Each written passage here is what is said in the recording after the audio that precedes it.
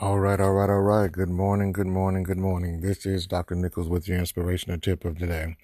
The first thing I want to talk to you about today is finding your inner peace and maintaining your inner peace. Again, finding your inner peace and maintaining your inner peace. I think that so often that we rise in the morning, we don't give God thanks, we don't pray, we don't meditate.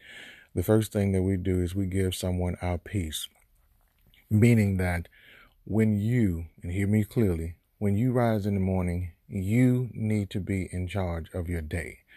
Stop waking up thinking about things that happened yesterday, last week, last year. You're robbing yourself of your peace.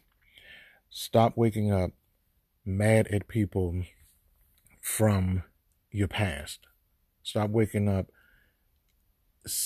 in such a rush that you end up all over the place and not strategically plan your day.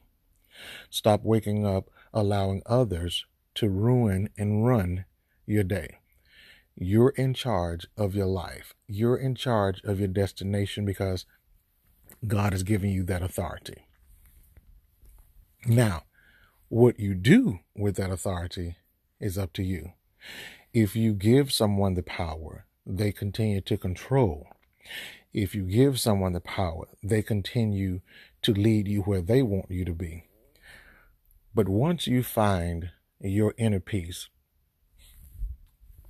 and once you maintain your inner peace, you can actually operate fluently in the things that God has for you.